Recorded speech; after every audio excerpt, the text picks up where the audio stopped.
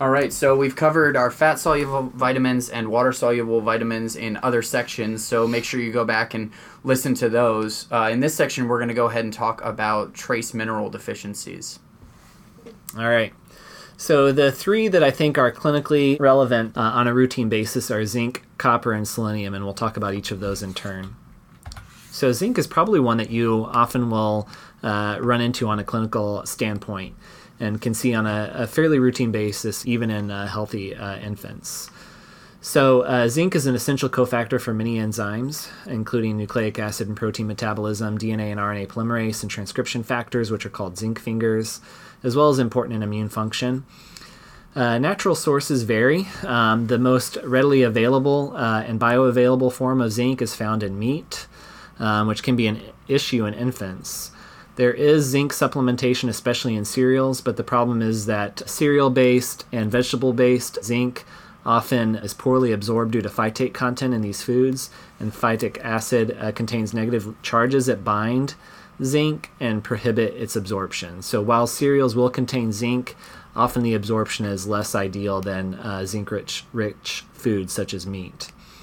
Human milk does contain zinc, so mom's breast milk will contain zinc.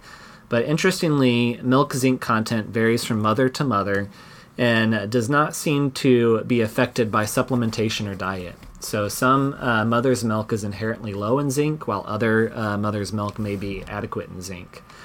But human milk zinc is more readily absorbed compared to formula.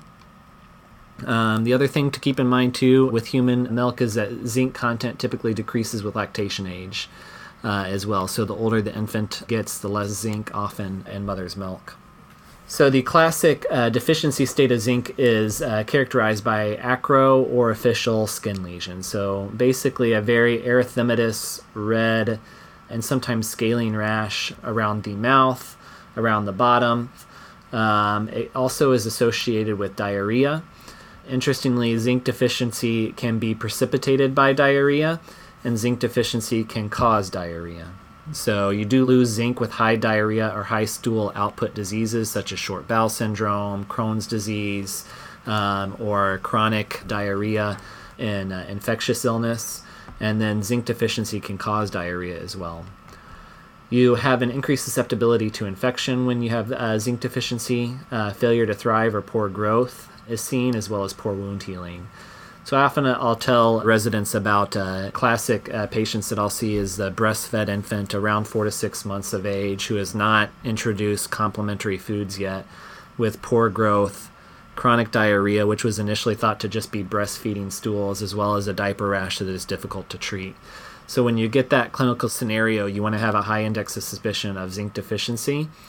But also you want to think about it, like I said, in high diarrheal output diseases such as short bowel syndrome, celiac disease, Crohn's disease, or chronic malnutrition as well. So there's also an autosomal recessive disorder of zinc metabolism, and that's called acrodermatitis enterohepatica. And that is a true autosomal recessive condition. There is genetic testing for it. It's very expensive, and the treatment is just zinc supplementation. So oftentimes if the clinical scenario is consistent with zinc deficiency, we supplement. I have a few patients that I have a high suspicion for acrodermatitis enterohepatica that I follow in clinic. So with zinc deficiency, we do measure zinc levels, but they can be insensitive indicators of overall zinc status. So acute dietary intake, infection, stress, and growth rate all can affect your acute zinc levels, often with many of those lowering your zinc level, such as infection and stress. So oftentimes we consider supplementation based on the clinical context. Like I mentioned, if you have a patient with symptoms of zinc deficiency that fits a classic clinical scenario, zinc deficiency, we supplement.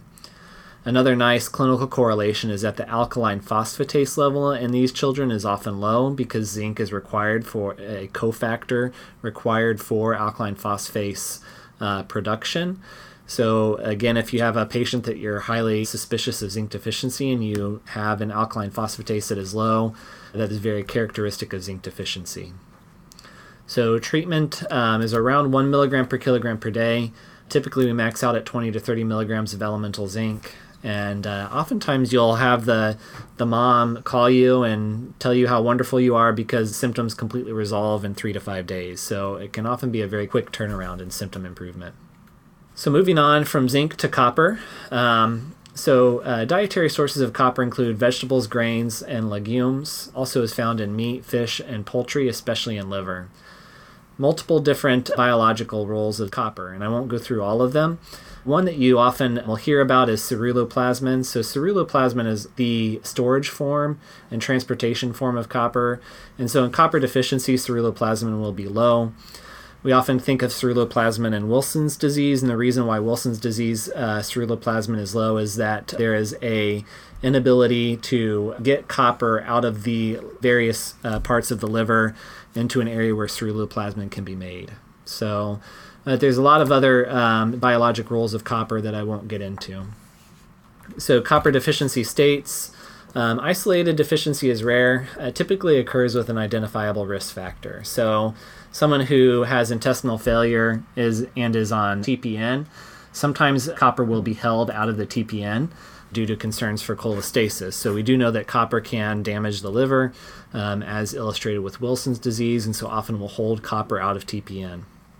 Oftentimes that can develop into a deficiency state. If you have a patient who you think may have acrodermatitis enteropathica or zinc deficiency and you give them zinc, chronic zinc supplementation can actually lead to copper deficiency because zinc competes with copper for absorption. So if you give a lot of zinc, you may reduce your copper absorption from your diet. Severe malnutrition and chronic malabsorptive conditions can also be associated with copper deficiency.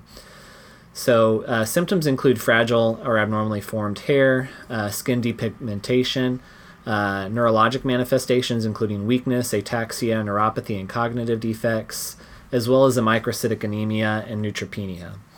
So interestingly enough, iron supplementation can often worsen anemia as it competes with copper and decreases absorption in a patient with copper deficiency. So if you have a patient with a microcytic anemia with a risk factor for copper deficiency and you give them iron supplementation and the anemia worsens, always think about copper as the reason for that microcytic anemia. We often will measure serum copper and serum ceruloplasmin. As I mentioned, ceruloplasmin will be low with copper deficiency. There is an X-linked recessive disorder of copper metabolism called Menkes syndrome, and copper deficiency is seen at a young age as a very poor long-term outcome. Menkes associated with those hair manifestations along with the other manifestations of copper, and it's called the kinky or Menkes hair syndrome. So selenium is the last micronutrient that we'll discuss. So selenium is found in seafood and meat sources, but the content of food is highly dependent upon the local condition and soil levels of selenium.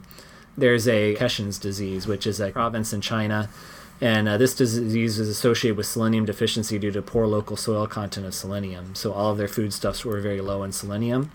Deficiency is associated with congestive cardiomyopathy, impaired immune function, mood disorders, and muscle dysfunction.